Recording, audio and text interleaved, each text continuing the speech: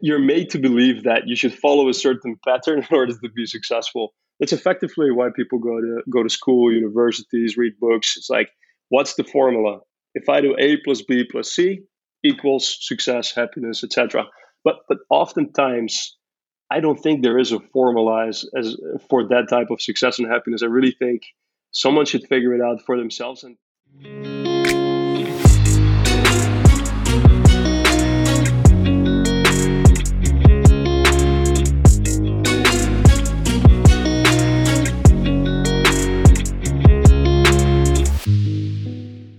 Once upon a time, there were tens of thousands of makers struggling.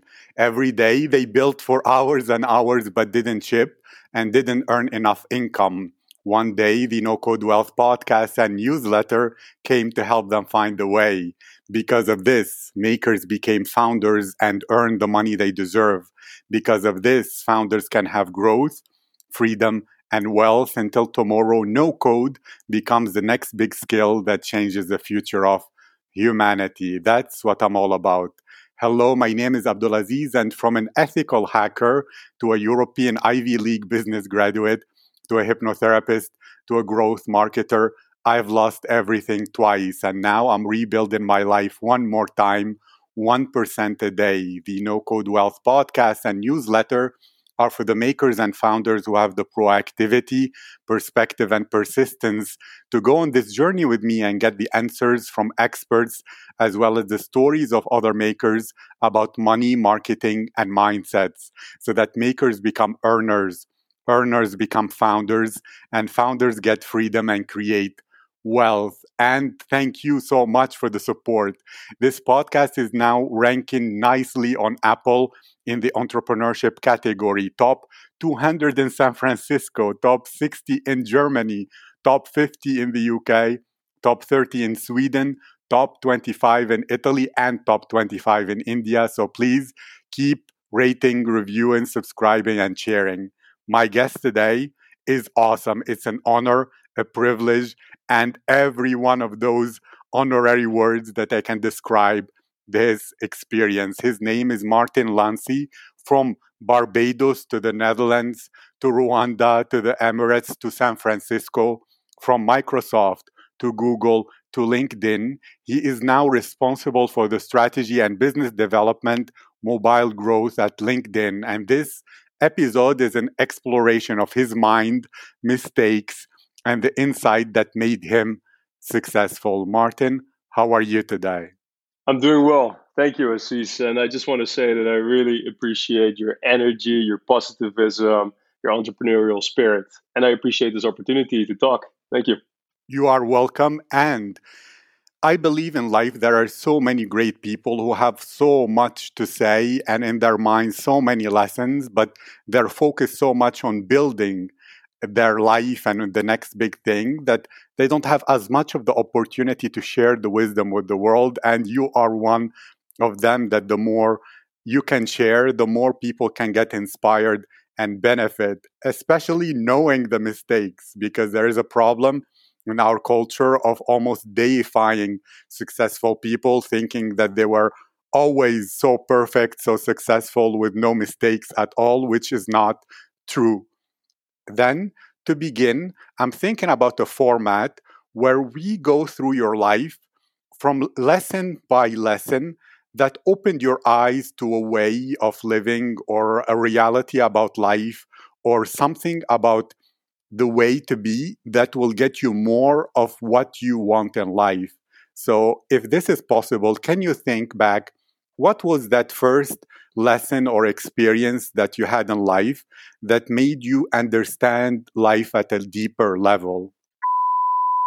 If you come together, you go a lot further than if you try to go alone. And I think that base of having a family with a loving mom and a sister was really important for me to understand that although I was only 4, 5, 6 years old at the time, there you have a responsibility. You're part of this family, and we had a great time. This is interesting. Do you then approach life in a way now where you don't focus too much on your own like skill development or your own glory, but rather think about growing a team and working in a team way, and always thinking that as a team you'll win much more than individually. Absolutely. I love that question. I think it's an old African proverb that goes, if you want to go fast, go alone. If you want to go far, go together. And that's both for people's professional and personal lives. And for me in particular, I strongly believe in, if you really focus on building out the depth of your relationships, that you will achieve much bigger things by working with other people, and and it's also a lot more fun. I think to your point, like being a lone wolf is really not that enjoyable. Sometimes it is. I think everybody needs a little bit of me time. For some people, it's just 10 minutes a day. And for some people, it might, for example, be an hour a day. They need to exercise. I think it's important for everyone to figure out what their goals are, and write these down and live by them, to just remind yourself of how you think you want to live your life. And to me, that's, to your point, very important. It's a good memory that I much rather work with a lot of people than do things on my own. And that was also for my family's case. And then also, I don't want to, I'll stop right there. No, it's wonderful actually. It reminds me of a book that I read about. It was a scientific study of what is cool and what does the brain find that it considers to be cool, and why are things cool or not, which is already a fascinating concept by itself. But there was a chapter saying that the most difficult decision for human beings is to know who to trust, because in evolutionary terms, if you trust the wrong person, you're dead. It's done. So you spoke about depth of relationships. Then do you have some kind of criteria or things to look for? Because to go for depth, there is an opportunity cost if you invest in the wrong person. Do you have like some way of differentiating or deciding, or a criteria to say, okay, this person, I will invest in them, they will be part of my team and we'll go deep together, versus someone else you think, okay, they're nice, but they're not worth that deeper, more exclusive relationship? That's a really interesting question. I think, to start from the beginning, I try to give everyone I meet the opportunity to build a relationship. Everyone has unconscious bias, and I'm trying to be more aware of this. And typically, I try to follow my gut, and sometimes my gut tells me, I don't really feel like investing in this relationship. But especially then, what I try to do is focus my energy on understanding why.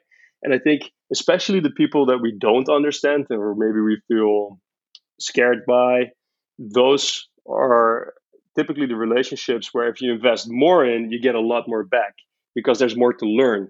If, for example, if I talk to someone who's very similar to me, there's probably not much to learn. So even though it might feel very comfortable to invest in that relationship and easily agree with what that person says, there's not much to learn there, and there's not a lot of value to bring to the table in most instances. And to answer your question, yes, I do. I think character, values are part of building that trust. So trust, in one word, is the answer to your question, where what is my criteria for really investing in a deep relationship? And trust, the way that I look at it, is I define trust as consistency over time. So really knowing what you can expect from someone. And that's always been my mission as well when I show up at work, where we have a reputation, and a reputation is effectively how you want the world to see you, and that's something that you can change. When you meet new people, you can build a completely new reputation. But on the other side of reputation is what's really you, which is your character, which is based on your values. And I think it's important to write down those values, so you always have a true north of yourself, so you can just be true to yourself. And I think that type of philosophy builds an authenticity in a person, and you can sense that when someone's being authentic.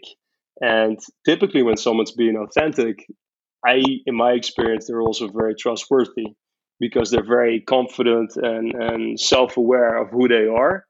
And to me, that's a big sign that there is a potential deeper relation to be built and enjoyed. I'll pause right there. I would love to hear from you if that made sense, and also don't want to talk too much. Yes, actually, I couldn't agree with you more. It reminds me of that Charlie Munger saying that the best way to get what you want in life is to deserve it, not through tricks or, trying to push buttons or sneaky ways. So it's very, very true. And I'm noticing something. You spoke about the human biases and how when you meet people who are different from you actually, I know you were speaking about the blind spots that they can clarify or light up or shed light on them, which will show you something you didn't see before. But that is totally contrary to human nature since the biases are ingrained in us. So, was there an experience or a moment or a story that made you think, okay, I was similar to all human beings before, where I was a slave to my biases, but no more. I'll be careful and make sure to not just follow blindly that in group or confirmation bias, etc. And I'll be more open minded. And maybe a story about when you did that and it was so fruitful and beneficial. Sounds good. When I was 8 years old, I grew up in the northern part of the Netherlands with my mom and my sister in this village of 60,000 people, very close to a farm where they were producing flowers. And at age 8, I took a wheelbarrow and I went to one of the farmers and I asked, "Can I please get some of these flowers in my wheelbarrow? Let's start with 50, and then I will sell them door to door and I'll come back to you with the money." And then we split 50-50. And that experience was really fun because I knocked on about 200 different doors and I realized everyone is different. When you talk to 200 people in one day, you realize some are in an extremely good mood and they would like to talk with you. Some are in a bad mood and they don't want to talk with you. Some people thought that I was stealing the flowers from the farm and immediately kicked me away. And other people were intrigued that this young guy was at their door selling flowers. So I think for me, it was eye opening in the sense that there's a lot of different people out in this world, but still, that was just one small village in the Netherlands. And then when I started traveling at a young age, so now I'm 35 years old, and I've been very fortunate to have traveled to 86 countries. And the reason why I always wanted to travel is to really learn and understand different cultures. So at a young age, I decided to move to Barbados to get closer to my father, which was amazing, and I'm very close to both of my parents today, and they're awesome people. And having that first experience of moving from the Netherlands to go to Barbados, which is in the Caribbean, predominantly black, a completely different accent, even though it's English. It's hard to understand in the beginning. It's a beautiful paradise island, but if you live there and you finish your high school there, you're just dealing with completely it's just life and life as usual, right? And I think that first experience when you live abroad is really important because you learn one, you are new, everyone else has already been there for a long time, so it's your responsibility to adapt and make friends. And making friends is relatively easy as long as you're really interested in people and you love people and you ask a lot of questions, and people like it typically when you're interested in their lives.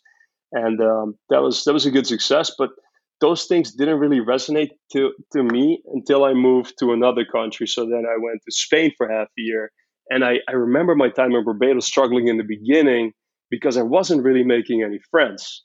To most people there, I was really seen as a foreigner who doesn't appreciate or understand the culture and the music we listen to, because I would listen to my different types of music, for example. So the lesson there is really adaptability, but at the same time, don't lose your personality or your authenticity, because some people confuse those two, and I definitely confused them at some point where I thought I was doing the right thing by being adaptive, but in fact, I was pushing away my own personality to be liked by other people. But I think there's a sweet medium in the middle where you can do both. You can continue to be your authentic self, but you can also be adaptable and meet other people through those cultures. And I think the more you travel, especially across different continents that are not similar to one another, there's just so much to learn how people live their lives differently from what you think was possible growing up in one village. And I think there's so much value in that, because if you've been exposed to different cultures, different people, then it's a little easier to walk in their shoes and to understand how they feel and how they think about the world, and maybe how they like to be approached by you in order to build a relationship. And that means that once you've traveled a little bit more, it becomes a lot easier to make connections. You can say, "Oh, actually, I speak one word in your language," or "I've been there and I understand that part of your culture, and that dish was delicious," and immediately you have a connection. And you also become less harsh and less judgmental, because you realize there's just not one good way to live. There's just not one group of people or culture that's better than the other. Everyone has a different culture, and there's a lot of beauty and fun to explore all these different cultures, and take the bits and pieces that you love and try to somehow integrate them into your own life. That's really what I remember from traveling, and the value that I get from that. What I am hearing is that you love to learn. And I'm going to comment two things. You spoke about in Barbados how it was difficult to make friends, but when you moved to Spain, it clicked that you need to be interested in people, ask questions, which is one of the maxims of self development, that your weakness today will be your strength tomorrow because you have a big motivation and incentive to work on it. And the second is there is a legend in advertising from the 1900s, early 1900s. His name is Claude Hopkins, and he has a book called My Life in Advertising, which is his autobiography. And in it, he has similar experience where he says, as a child, he took a comic book to his uncle who came to visit. And he was telling him, look, this is so interesting. I love it so much. And his uncle didn't care. He was like, I don't care.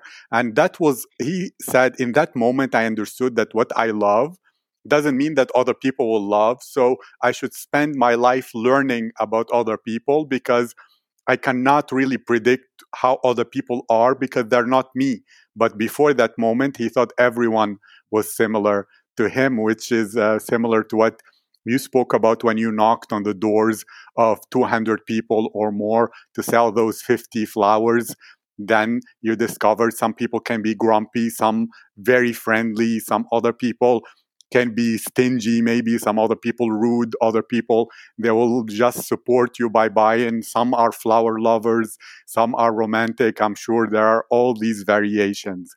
So to ask you about this, I'm noticing that in many ways, the biggest incentive you have to learn about other cultures is self improvement and learning, in that you learn about people, yes, and you get to know them, which is beautiful, and you discover new relationships, which is great. And to take parts from everything to create the new or better you that is made from the best of what exists out there, and you can only know it by discovering it. Did I understand correctly? Or if not, or if yes, can you comment on this and share about your learning philosophy and drives? Aziz, that was very impressive. The way you played it back is exactly what I try to say, but you said it in a much more eloquently way. I'm also impressed by how your brain works. I feel like you have thousands of books just in your head, and ready to use that knowledge whenever you want. But that's exactly it. I think you know my learning is that when you grow up in a small village somewhere, even a big city, that is your world. That's all you know. And then, obviously I'm 35 now, so then the internet came and you're a little bit more exposed to what else is out there. But unless it's one thing to read a book about a different culture and you'll learn a little bit about it. And if that's the first book you read about a different culture, it will feel like a lot. So that's a great first step.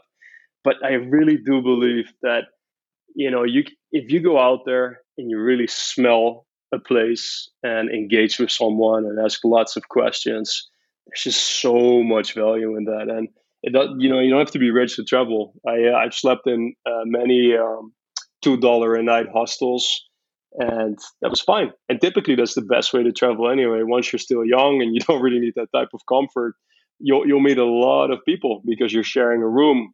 There's just 20 beds set up in one hostel, and I wish I could still do that. Now I have a family, and it's just, especially now with COVID, somewhat impossible. But yes, that's absolutely correct. Thank you very much. And for the kind words. I do that actually with people. I invite them, they speak about their startup, and then I look for what is like the structure of good marketing. And then in the end of the episode, I just give them the structured marketing thing. And they seem to like it and say similar things to you that I say it so nicely. So thank you. I'm glad that I can do it with people too, not just about like startup ideas.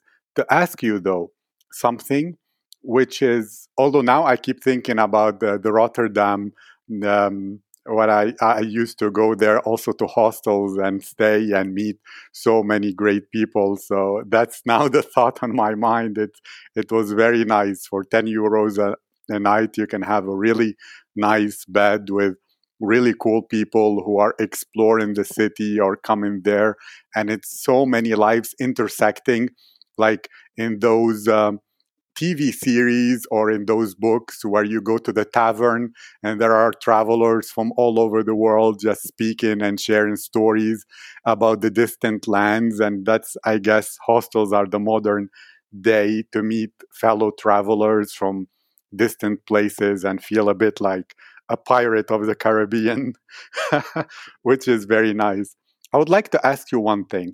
Do you have a big, huge mistake in your life that happened or that you did, and then you thought, my God, this is bad, and I will make sure to never be in this situation or to do this again? And then what precautions or changes did this lead to in your life so that from then afterwards you knew that you were living better? Love those questions. I think there's two things. I don't have any examples right now, but I'll explain what I mean, and then hopefully my examples will come later. So I think one, the mistake of not taking responsibility. For example, I've done many things wrong in my life. I've made many mistakes at work, at school, or maybe how I treated people instead of being interested. Maybe I was not interested or disrespectful at times, even especially when I was a lot younger. And I think that's a missed opportunity, because if you don't take responsibility, if you don't apologize for what you've done wrong and show that you take that ownership, you can never be happy. You can never be a real leader. You can never be trusted or respected by anyone. So I think taking responsibility is really important in everything you do in your life. And especially when you do something wrong, right? We all make mistakes. It's human to make mistakes. It's part, maybe it's bad judgment, maybe it's lack of inexperience. So I think if you make a mistake and then to really focus on the lesson to be learned, that is the most important thing. And funnily enough, like human beings, we have the capability to have a bird's eye perspective and analyze our own behavior, but we hardly ever use it. It's so much easier to ask your partner or really close friend or family member, like, hey, tell me, how did I do in that interview? How did I, come across in that talk we had? And can you please can you please give me your feedback and your honest feedback, because that's the best way to learn. I think that's one. The other one, where I think what I've done in the past, is if you make one mistake and then you try to cover it up with a second mistake, it always gets worse. It's like you build up this compound or loose of karma, and it will come back to you and bite you in the rear. Because if you make one mistake, again, like, just take the responsibility and say, look, I made a mistake. I'm sorry. This is what I believe I should have done, and I would like to show you my respect for you, because I want you to acknowledge that I made a mistake, and from now on I won't. Please keep me honest to this promise, and how can I make it better? I think that's in a nutshell. There's, specific examples, so many. Well, actually, what I am hearing, and correct me if I'm wrong, and my question will be, what's your philosophy on leadership? Because what I'm hearing, you repeat the word trust and trustworthiness. I mean, like, you repeat the word trust at least 3 times now. And what I'm hearing is, to you, you are in a phase of your life where leadership is a high value or an important goal. and that leadership to you is like the personification of trustworthiness. But we don't judge our own trustworthiness only. It's because people's perspectives are different than ours. So we need feedback on whether we came across in the same way that we meant to be trustworthy. And therefore, trust is not really in us, it's in other people that we get by being trustworthy in their own paradigm of the world and their own perspective. Did I understand this thing correctly that I am hearing from you? And whether yes or not, what is your philosophy and biggest lessons about being a leader? Yes, absolutely. Again, I think you absolutely crushed it. You're completely correct in how you played it back and how you analyzed my very long version of what could have been a much shorter and concise answer. Thank you for doing that. That's a good skill. And what I think about leadership and being a good leader, it's I think really good leaders what they do and what I try to do when I'm in a leadership position or manage people or people look at me for guidance at work. I I want to again just be myself, my full authentic self, but also including showing my vulnerability that I'm a person and that I make mistakes and I have uncertainties and sometimes when there's external things happening, even though I try not to spend too much energy on things that I cannot control, sometimes it does take the better of me. For example, 2020 was a rough year for everyone. And sometimes in those tough moments, the best thing you can do is just be honest with yourself. And if someone asks you, a colleague, even if it's someone reporting to you, like, how are you doing? Well, actually, right now, I'm not feeling good. And I think showing that vulnerability also shows that you're a real and normal person, which means you can be trusted. Someone that is always smiling is often perceived as a sort of like a sad clown, like it cannot be real, which is why a lot of times people that are extremely positive all the time are perceived as not very authentic people because it's just impossible. It's not human. Even if you're very strong and you only focus on the positive, there's always a moment where you need to show your vulnerability as a leader in order again to build that trust. I think that's one piece of it. The other piece is showing up in how you would like everyone that reports to you to show up. So if you really care about how people treat each other, then you must show and lead by example to do exactly that and explain why. I think it's one thing just to show it, but I think it's also very important to repeat again and again why we as a team or why we as a company do what we do and understand why it's important. And in terms of leadership, I also believe that you're really setting the the beat for the drum, so to speak, and the pace. And that means you must have put a lot of thought into how you want to manage your team or your company. And it's really important that the way that you share this with people comes across very clearly. So it's not just like, oh, hey, I had this thought and let me share this with you. But no, actually, I've been working on this for quite a while and I'd like to share this deck with you. But before I do so, I would like to discuss the strategy with you and get your feedback so we can work on this together. So the other piece is really to get people involved and empower them. And I think Steve Jobs, um, some people really didn't like him, some people, but they maybe respected him a lot because apparently he had a tough personality. And one of the things that I think he did really well is that his philosophy to build a team and a company was that you don't hire good people and tell them what to do. No, you hire good people so they tell you what to do, right? And I think it's very true in the sense that only when you fully empower someone to show their value and they should think for themselves on how they can best help within their role and responsibility and even outside of their own role in that company, that's when you get the best out of people. That's also what I say to people that report or have reported to me when they say, well, I work for you. I'm like, no, actually I work for you. I'm here to just help you with everything I know and navigate certain things in this company. And if that means that you want to get my skills and my expertise so you can do that somewhere else within a year, because then you can that's the best career path for you, then I'll support that as well. And I'll pause right there, Aziz, because I have a tendency to just keep on talking. But your questions are excellent, so I'd like to know if that made any sense. Thank you. Actually, it is awesome. And there are at least three things that I can contribute, including there was a Microsoft executive who left and started his own healthcare company that will change the healthcare landscape for healthier living in the world. And one of the things I remember he said is the higher you go up in the chain, the less work that you should be doing, and the more you should be doing things to empower your team and other people to do their work rather than doing the work yourself, because that is not the highest and best use of your time. And I feel and I sense that you're mentioning this, as well as maybe the Gary Vee thing, where he says, now that I'm the CEO, I'm basically a babysitter for everyone who works in my company. And the third thing is the Jordan Peterson. I remember it from a lecture where he said, look, each person, their role to the group is to contribute their own perspective so that it will add a piece that will reduce the blind spots of the whole group.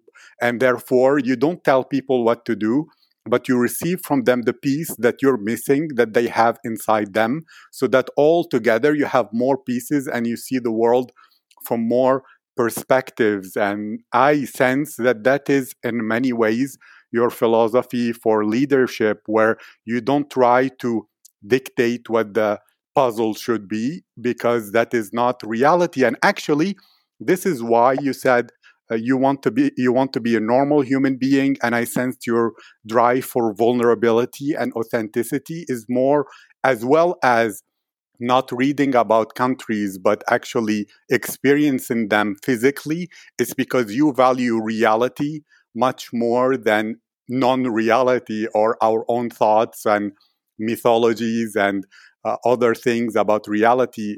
I feel and I sense that you are more of what Ayn Rand calls a first-hander, which means that you value feedback and data from reality over any guesses, opinions, or things that are not in direct contact with reality, which she calls second-hand. Being a second-hander are people who get opinions from other people and consider them to be the truth, while more you prefer to live in the real world and to experience the world rather than opinions about the world. Did I understand this correctly? And if so, do you have any comment on this? 100%. That's exactly it, and how I try to live my life. And I think why that's important was very well explained by my current vice president, Scott, at LinkedIn.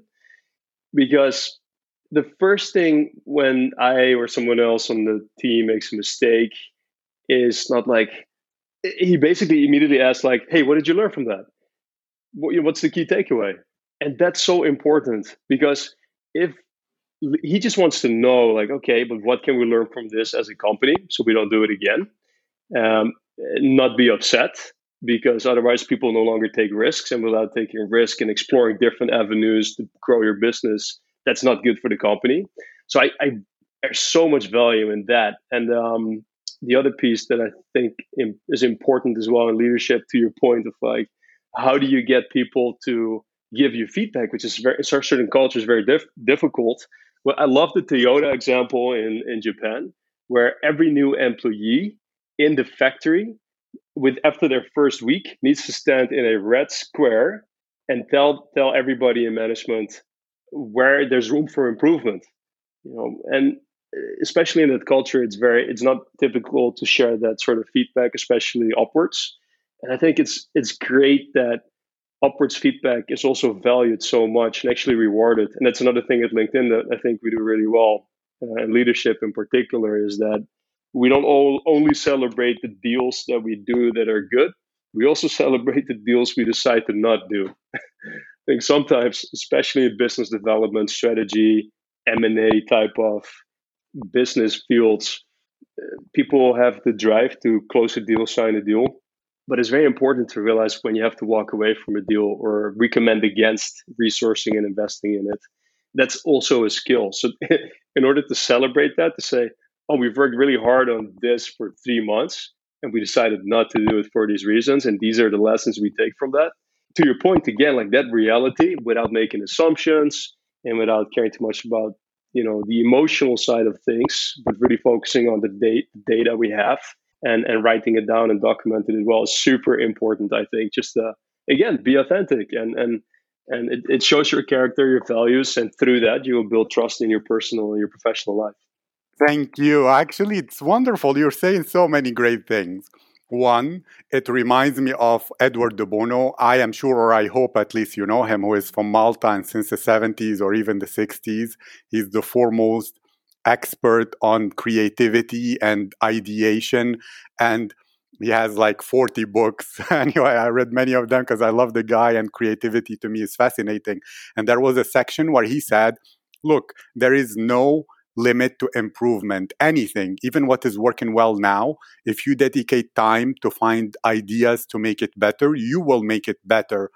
It's not always worth it to do so, but it's always worth it to spend time trying to improve what exists. And the second is, I read a story about Thomas Edison, although I watched that new movie about Nikola Tesla and it wasn't shown there, but that each time an experiment failed in his lab, he would dance actually. And people will think he's crazy and he will say, well, we found one way that things don't work, so we can eliminate it and know that we are closer, or we learned something that allows us to be closer to what works. But finally, I want to ask you, I mean, not finally as final question, but finally in this whole thing, whole segment or whatever, you spoke about uncertainty and that if you have uncertainty, you should be transparent about it. And that is perfect. As well as you said that you should record any learnings that you have, any things that worked or didn't work, which is very valuable. But at the same time, it's like Nietzsche. What Nietzsche says is that we are humans who need certainty in an uncertain world. And therefore, many times we create certainty that isn't even in the real world, but it seems to us because our brain is a pattern creation mechanism. So, to you, as who you are, how do you approach that possibility that in life things might make sense, but they're not real? They're just, we live in a probabilistic world and something can be a pattern for some time and we think that we learned it, but if we don't challenge those assumptions, maybe in 1 year or 5 years they're not true anymore, but we consider them as learning and we're proud of them. So in general, how do you deal with uncertainty? How do you approach both learning and having some certainty while understanding that we live in a world that is only a probabilistic world and there is no guarantee that anything that worked before will work again, like those financial return warnings, or what do you call them, like those small things where they say, oh, we had 20% ROI in the last 10 years, and then they say past performance does not guarantee future results. So can you please comment on this? I think it's an incredible question. I also feel like we're entering the world of the matrix to some extent. It's a very deep question. I love it because it's also somewhat philosophical. And I think, how do I deal with uncertainty?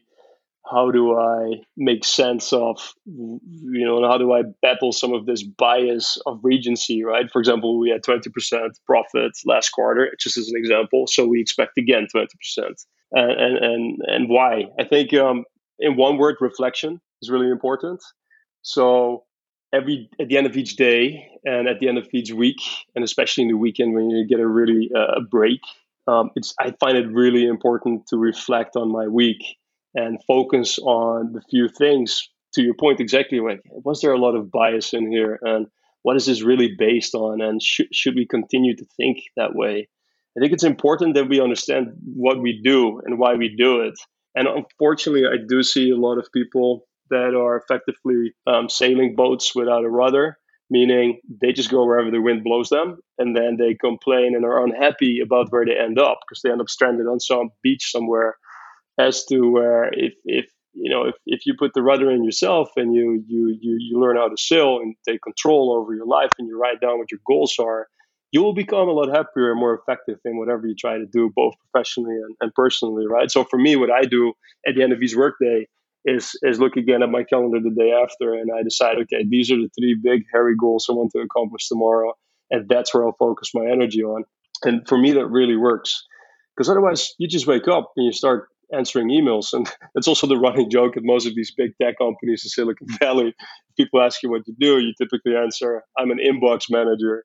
Right? There's between 200 and 500 emails flying around every day. And if that's really what you do, you're just, you're wasting your energy on something that other people want you to do, but you should really focus on what's important for your growth, your company's growth, and your career. So I think reflecting is important, because only once you reflect, take a step back, take a breath. For me, it's, for example, surfing, going out in the ocean, and only when there's absolutely no time to think, that's when these things happen. For some people, it's taking a shower, and that's all of a sudden when you have that time to reflect and you think of something and take a lesson from that. And then, to answer your question in terms of how do I deal with uncertainty, I would actually flip that question around, and I would say I thrive on uncertainty. I love it, which is one of the reasons why I try to challenge myself every day in terms of my job. I don't think I have job security at all. I don't want to have job security. I want to continue to think of other things to do and build in the company. And even to be super candid, I also, when a recruiter reaches out, I'm sometimes interested to hear more about the role, even if it's just to learn from somebody from the company. And if it's a BD person, I would love to share notes and strategies and help out. In terms of uncertainty, I think you can train yourself to enjoy it, rather than to be afraid of it, and have it, use it to your benefit. There's, I think, I don't know who said this, but somebody once said, I think it's even a song. There's only two things certain in life, right? It's death and taxes. So everything else is effectively uncertain. And I think that's also the beauty of life, that we don't really know what's going on. I would not like to know, for example, what happens tomorrow. And it's just too much fun right now to do it this way. So, but I do believe, and I'll keep it just 30 more seconds, and then I'd love to hear your next question and keep this really fun conversation going. I surf, sometimes big waves, and it's at that point where you're pedaling, really, you're judging when a wave comes in, a big one, and you're judging it to understand, okay, am I going to make this? And from which part should I start pedaling? And will I make the drop or not? There is no, you have to fully commit when you surf big waves, because if you don't, you will most likely go over the lip, over the falls, and wipe out, and it will hurt. And sometimes you fully commit and you still crash. But there's also the value in that, because I think you said this earlier on, it's about repetition. And your brain is a muscle just like any other muscle in your body. And how you act and function is also just muscle memory. And, practice makes permanent. Practice doesn't make perfect. Practice makes permanent. The more you do something and the more you learn about it, the better you get at it. And I think for me, surfing and fully committing to big waves helps me to also fully commit to things that I strongly believe in. Because if you don't fully commit, for sure it will not work. This is awesome. And I remember that perfect practice makes perfect. It's not only practice, which is that what you're saying. Well, it reminds me now, I feel like an encyclopedia, but it reminds me of three books. One by James Webb Young. It's called The Technique for Producing Ideas, and it's short. And he uses that ability, like how to fill your subconscious with the data to let it just digest it, so that when you're surfing or you're showering, the idea will come. So it's more about using that process and systematizing it. And he wrote it in 1940. It actually was a speech he gave, and it's the transcript of his speech, and it's a wonderful, wonderful book. The second book is by Leonard. I can't really always say his name correctly, but it's like Mlodinow or Mlodinow or something, which is called How Randomness Rules Our Lives. And it works in what you were mentioning about how things don't have any certainty. There are only two things in life that are certain: death and taxes. And well, some people are trying to say that, well, taxes will be certain, but death not for a long time. And about committing. in Jim Scamp's book, which is Start with No, which is a negotiation book, there is a section where he talks about his time as a fighter pilot in the US Air Force and what his sergeants always told him: make decisions all the time, commit to a decision. Why? If it's wrong, you can change it, make another decision, and you'll change it again. Which also reminds me of something that the Navy SEALs say. They say, okay, they say many funny things like embrace the suck, or the only easy day was yesterday. But they say 90, 70, 50, which is that any decision you make, 90% of the time, you only have 70% of the information you need, and 50% of the time you'll be wrong. So make another decision. So that's their motto that they teach they teach to the Navy SEALs, that 90% of the time be comfortable that you'll only have 70% of the information you need, and that you'll be 50% of the time wrong. So make it again. About this, I would like to ask you about what do you do that makes you have that access, success, results, creativity, etc., that you notice most people don't do? Like, what is the difference, or the elusive obvious, as Moshe Feldenkrais calls it in his book, which is so obvious yet elusive to everyone? What is that thing that differentiates you, that you try to do? Maybe, I am guessing, it will be reflection and self-awareness and authenticity. But what else that you notice in people that if they did it more like you do, there'll be more success in the world and more effectiveness? Thank you, Assis. I love everything you said. Just to come back to your, committing to decisions, I fully agree with you. It's better to make a decision than not make a decision, because then someone else will make it for you. And at least if you make the decision, it's based on your information, on everything you believe is correct. However, in that process, it's really important to get feedback from people around you, right? And I think how I measure my friendships and my relationships is by if they can give me constructive feedback. If they can point out, hey Martin, you know what you did here yesterday, I don't think you should have done it that way. I think you should have this way for that reason. And this might be difficult for you to hear, but I think it's important because of value or friendship. And I love that, because if you just have people around you that say yes to everything, you're not really getting any value from those people. And again, as Steve Jobs example, I think he was really good at it. He for example, would have a few people in a room, not introduce them, and then he would ask his head of mergers and acquisitions, what do you think of this software company? And then the head of merger M&A would say, actually, I think it's rubbish. It's super overvalued. We should definitely not consider it. And then Steve would say, well, this is their co-founder and CEO. I want you to meet. And if that person that works and reports to Steve would have not been honest, he would have been fired. So it's not about creating comfort. It's all about creating honesty, which again comes back to trust. And trust is, being consistent over time. So to answer your question, like what how do I attribute the success that I have had in my life, both personally and professionally? It's really about building relationships and having the capability to build new relationships. And that's really a combination of bringing my full self to work, which sometimes is not easy.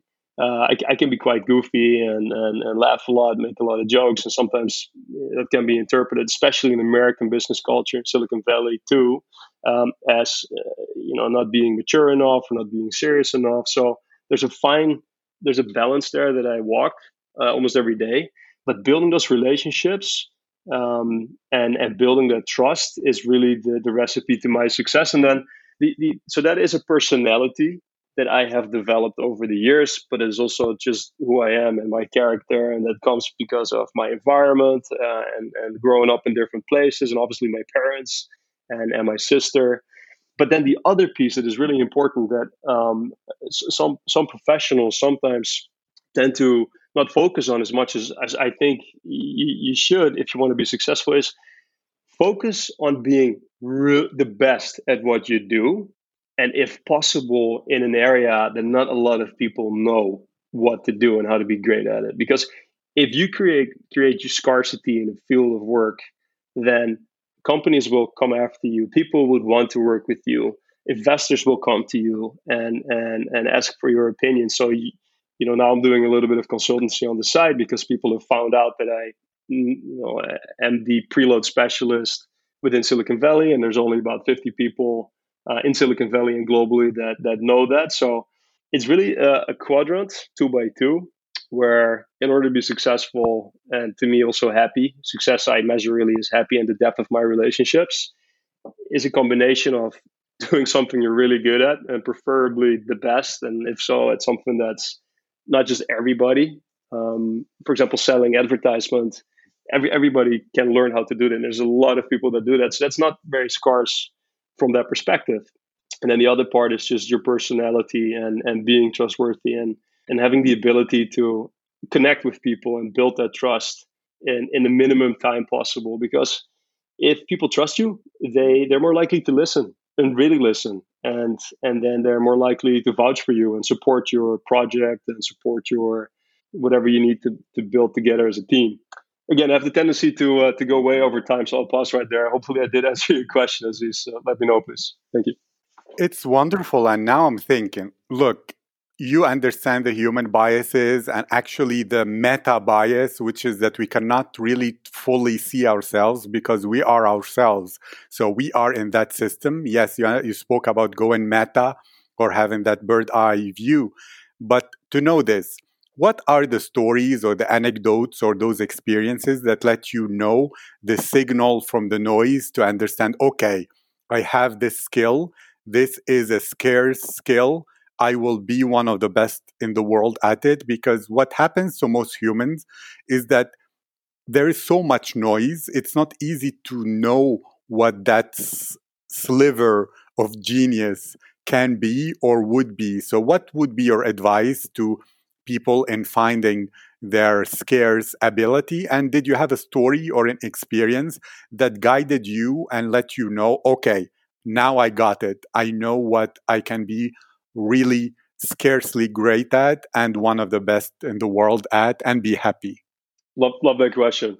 I think in business school and in general, especially when for example you're growing up, you see you're made to believe that you should follow a certain pattern in order to be successful. It's effectively why people go to school, universities, read books. It's like, what's the formula?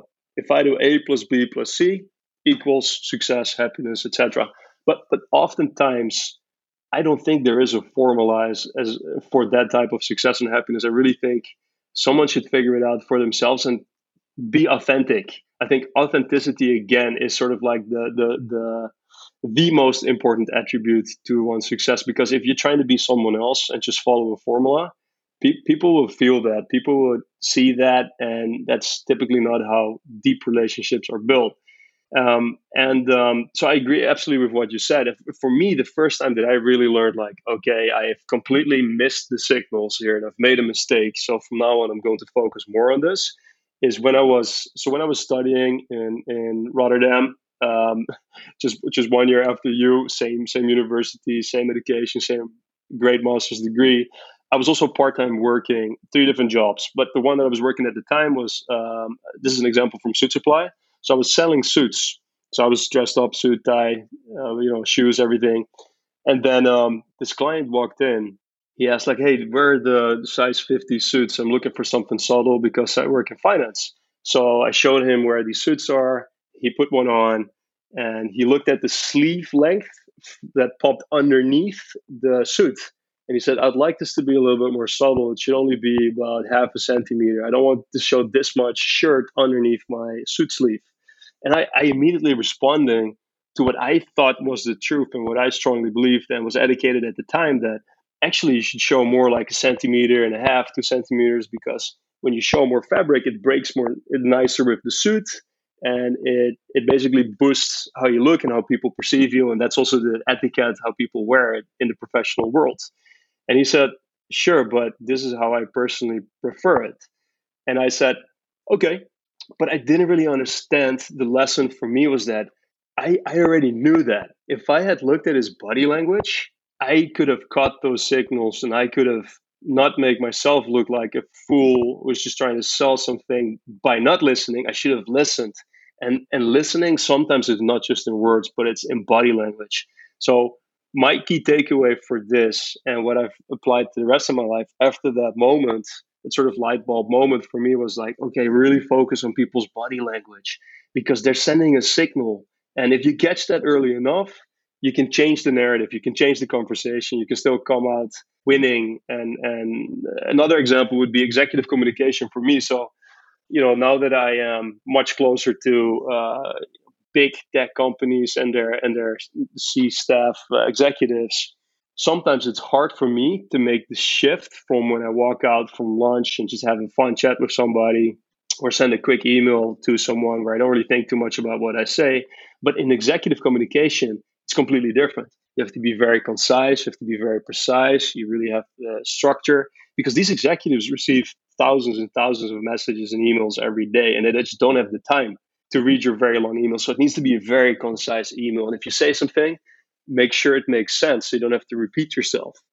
And in a room in San Francisco with some of these executives, I just remember that I started rambling and I went on and everybody was confused. And that was my cue to read their body language to say, okay, this is time for me to just say, quick recap. This is what I meant, and this is what we should do. Thank you. Any questions? That's all. So be very concise. Ask feedback. Always ask feedback because that's the moment that when you show your vulnerability, you've made your recommendation, so you're not incompetent. You're actually confident in what you know, but you're also open to learn and get feedback from everyone else in order to make a better decision. So I think those are my like key takeaways. And it's about body language, but then also I'd like to make the link that it's about your gut feeling. And most of the time when I don't follow my gut, I make the wrong decision. So I think just trusting your gut and going with your gut, there's a lot of it's difficult to make a mistake if you go with your gut. Great. So, if I understood you correctly, this is like the structure. You follow your gut, and when you are aligned and behaving in the way that your gut is telling you, you are being vulnerable and authentic. And when you show up vulnerable and authentic, you are doing your best in that moment. But then you open your eyes to the feedback from people to know what you are doing, whether it's actually the right thing or the effective thing or the kind thing that will get them the message or the result that that communication is aimed at, or that interaction or that um, productive situation. And then I have a question that might be a bit interesting. If you are getting feedback, which you mentioned a while ago, we've been speaking for a while, and maybe this is like the longest episode in my thing, but it's also the most valuable, that when you did not listen to feedback, or even when you were in Barbados and you were not so showing so much of that interest, well, you said that it's about if you're fully yourself, you can be not so relatable to people. So let me ask you, does it mean when you're being authentic but learn from feedback, you are becoming the next version of the authentic you? And then you get feedback and you're always changing who you are, but not because you're hiding your personality, but because you're evolving that personality based on the feedback. Is this what I'm understanding? That your process is to show at your best each moment and become the next best version based on feedback? Or is this a bit of what people might understand as, well, tell people and do what people want so that they will smile at you and be happy that you agree with them, which I know you don't agree with. So can you comment on this? I love that question. I think it's really important for everyone to ask themselves that question. And I ask myself often as a sanity check, is am I losing a piece of my personality here if I comply with what people want me to be like, say things they want me to say, dress how they dress, talk like they talk, etc. Or to your point, no, this is actually how I evolved my personality, and I prefer this personality and how I am. I think as long as you ask that question to yourself and you agree that it doesn't come at a price of losing a piece of yourself, you're in a good spot. because that means you feel good with the decision of what you're learning and how you're shifting your personality in that sense. I think everyone's personality is quite rigid, and there's not a ton of change you can do. But I think you can learn a lot, and you can make slight changes that will make a big difference in terms of your success and happiness in life. And what you said earlier on, I think the other important thing, especially here in the US, especially I think in Silicon Valley, is that yes, you're right. It's about being authentic and vulnerable. However, it's also about being humble but confident. And sometimes people mistake that with arrogance. I've been arrogant. This is what you said earlier on as well. Like sometimes you change. And I realized, wow, 8 years ago I was actually quite arrogant in some of these business meetings, and probably therefore not very effective in building that relationship with those partners. And then I realized, okay, I should have not been arrogant. It's good to be confident, but you have to be humble, and you can only be humble if you ask for feedback and if you show that you're authentic and vulnerable. If not, then people they sense that you're just trying to be someone you're not, and that means it's not authentic. And because it's not authentic, they're probably not going to trust you, because why would everything else you say be true?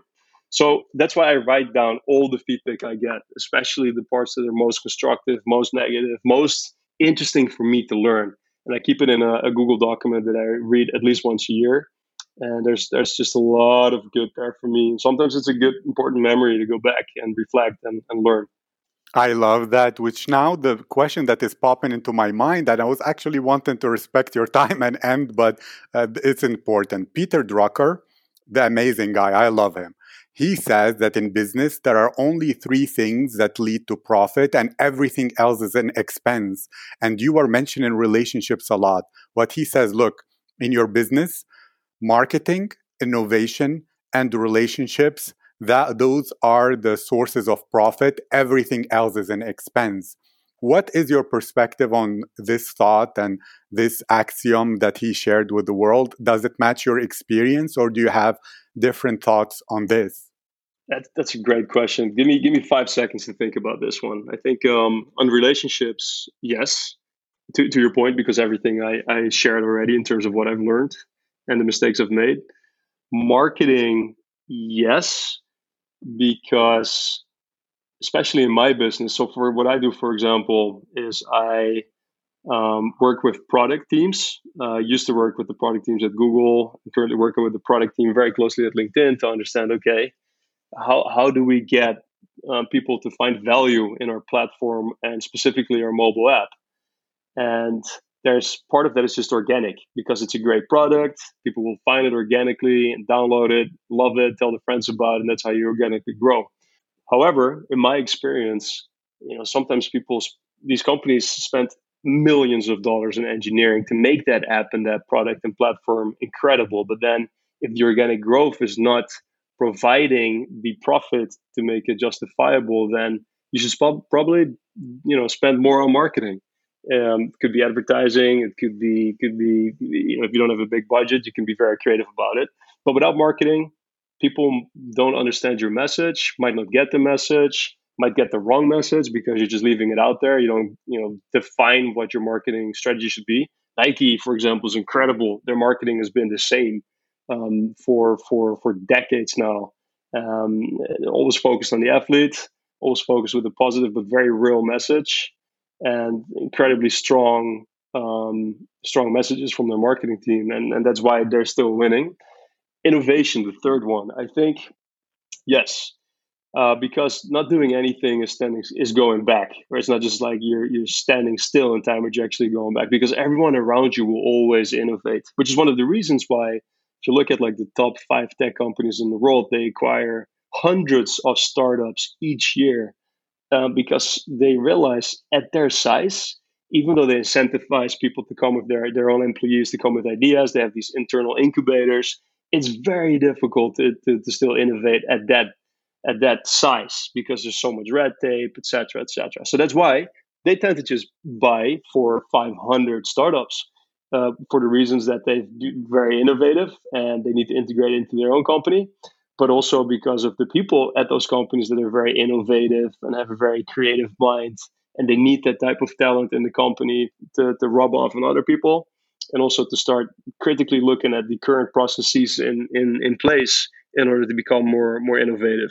And obviously, Elon Musk, you mentioned him before, he's, I think, the best example. He never really wanted to build an electric car, but since no one else was doing it, he decided, look, for climate change and for the world, we need to, so I'll do it. And then he same for space travels, same for traffic movement of people, transport. So now the Boring Company is making it very cost efficient, better for the environment, and better for everyone, effectively, to start moving in essence. So I agree with those three. I think, as with everything, it's a model, and in this case, this model works with the examples that I shared, for me at least, and in my experience working in Silicon Valley for about a decade now.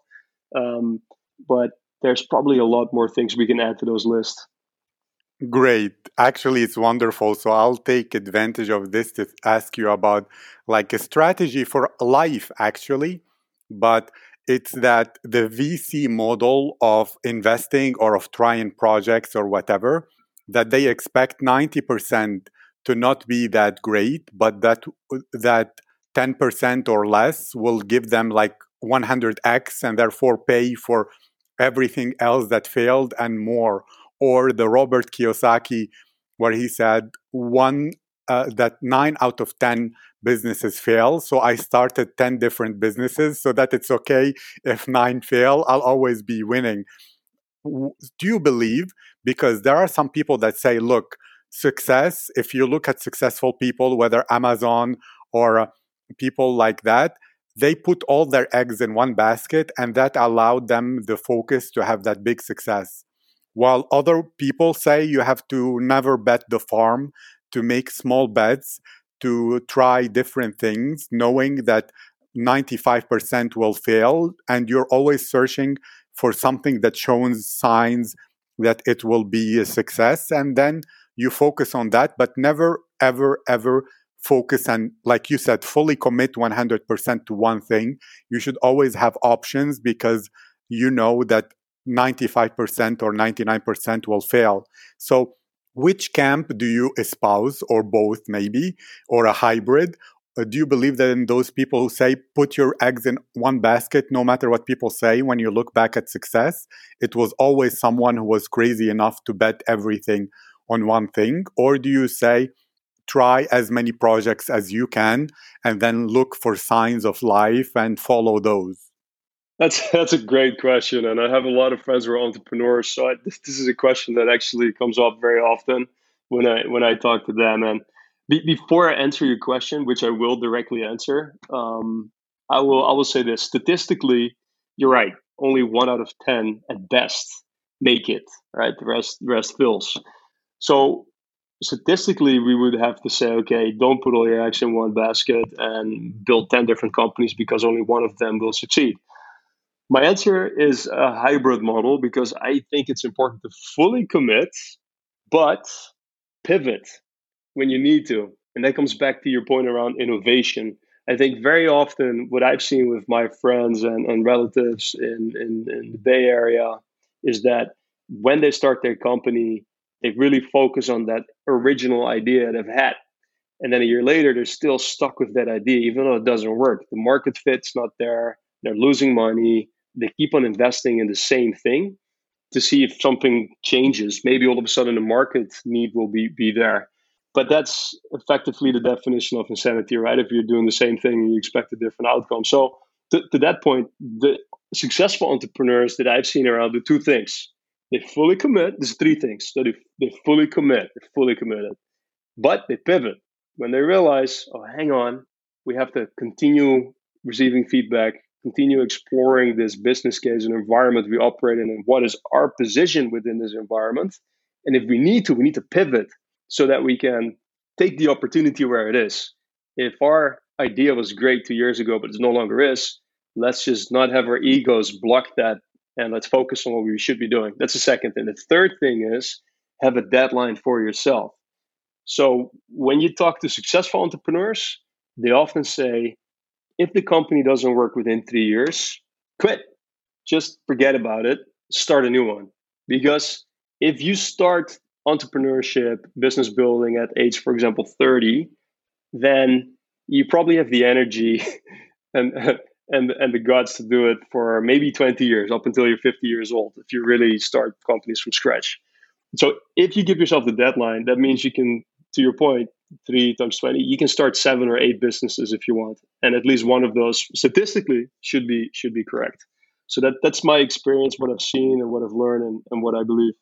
You're welcome. Look, I don't want to take too much of your time, although this can go on forever.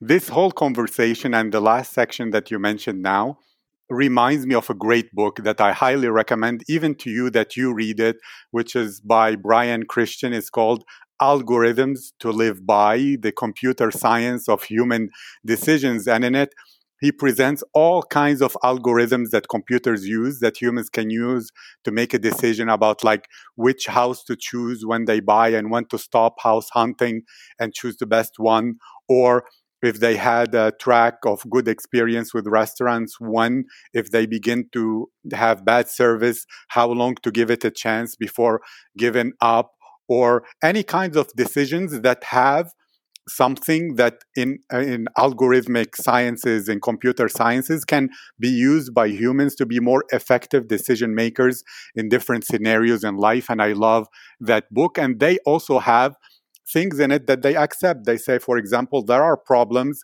like the salesman's dilemma, where there is no algorithm that can solve it, and therefore those cannot be solved by computers unless it's through brute force. And therefore, as a human, well, make the easiest choice that you can make.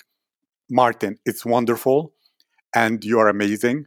If you have any like concluding remarks or words to share with the listener, and if they wish to follow you, to learn more, to know more about what you do and your thoughts, what links should they go to, including LinkedIn, of course? I'm sure that is necessary.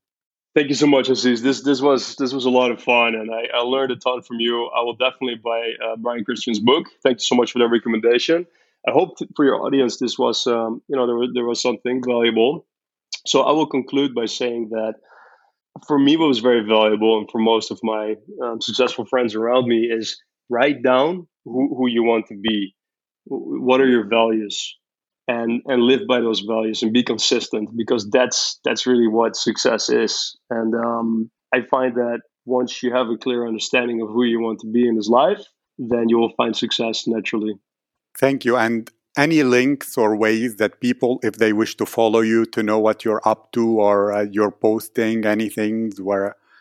Yes, please. LinkedIn. So my my full name is Martin Lancy. It's spelled Martijn Lancy. And if you reach out to me over LinkedIn, I will always respond, and I would love to talk and connect. So thank you very much for that opportunity, Aziz. Thank you.